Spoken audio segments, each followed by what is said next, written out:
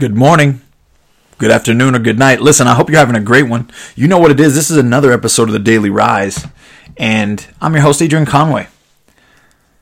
You guys know that if you've been listening to me for some time that I focus on words. Clearly, this is an audio platform, and my words are important. The topics are important. The way that I use my words are important, and the message that they continue to represent are most important. I want you to rise up. Today we're recognizing the importance of words. More important, I want you to think about the words you use. And not just with yourself, not just in your mind, and not just with people that you're close to, but everyone. What kind of permission do you give people? And what do you really want to achieve in your life? And the reason I ask what you want to achieve is because so many times we say things. We create an atmosphere around ourselves within our peer group, at work, with family, whoever it could be, our children. And the words that we use can be negative. They can be slanderous. And what kind of environment does that create? Think about, and I've thought about this time and time again, opportunities where I've gotten to work with a group of people. This ranges from a lifetime of sports, competing at the CrossFit Games, being a part of something called Kokoro, which was Kokoro Camp 26. It's called a SEAL Fit. It was a 52-hour experience where essentially, we were put through the ringer. Very similar to what Navy SEALs experience as they're brought on through Hell Week. Now, I think about these instances because each of them involves challenging times, extremely challenging times, and I'm talking physically and mentally. And the atmosphere that I was a part of, because I got to help create it, really dictated the success or the failure of our group or our team. So the reason I want you to consider this in your life is, what kind of permission do you give people by the words that you use? Think about even the things that you post on social media. Right? Because while you look at people and you're like, oh, this person posted this, I can't believe it. And this person posted that, I can't believe it. You're posting things as well.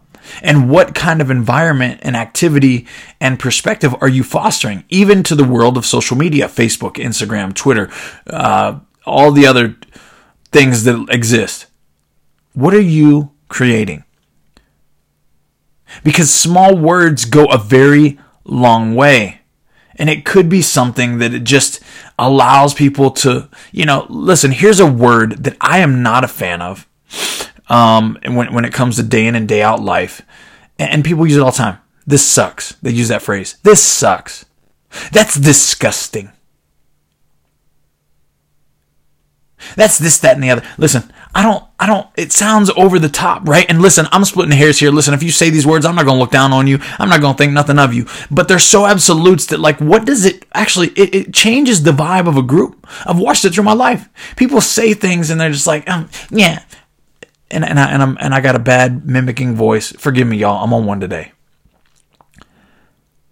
But the point is that we have to get caught up in what comes out of our mouth. We can't just think something and splurt it out. No, not even to your closest of friends and closest of family, because you are helping them become something else through your influence, whether you recognize it or not. If you feel like you're tired and all you do is talk about being tired, you give them permission to be tired. If you are downtrodden and sad and depressed all the time and all you do is talk about that, you give them permission to be that way. You actually help foster that same emotion inside of them. So when you know that that is the case, when you know there is a reflection point in everything you do and say, even to someone that you don't think you have an influence on, don't you want to be more positive? Don't you want to help them? Don't you want to say things like, and you can still be honest, man, I'm tired today, but you know what? I'm going to make it happen though. Man, I've been having a rough couple days, to be honest with you. I was sad yesterday. I was down. I had this going on. But you know what? Today I'm positive. The sun is shining. There's breath in my lungs. And to be quite honest with you, I'm able to move around. So I'm going to go make something happen. I'm going to take this opportunity of what today's given me. How you been? right? It's spurring someone along with your words and your presence. It's not being woe is me. Get off that. Nobody wants to hear that. Nobody wants to see that. When you get to the gym after a long day's work, nobody wants to see you moping around and being like, yeah, I'm tired, man. Today was one of those days. Okay? So get off it. Now lift your head up, move your eyes up, and rise up to the level that you hope to achieve something. And let that be known to your peers. Hey, don't hide behind it. Yeah, I had a rough day, man. It was long. No sales happened for me today. I'm in a tough spot. I need to make this money. Or this happened with my wife. Or this is going on with my family. This is going on with my parents. We're all going through something. So be an inspiration to others by being positive. Give them permission to go do something great.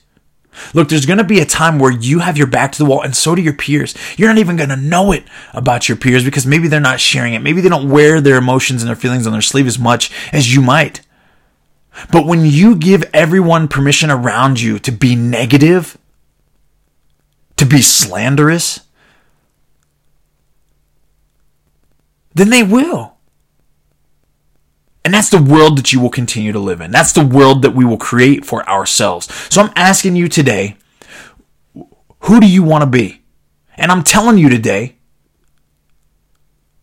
to rise above it all and rise above the noise.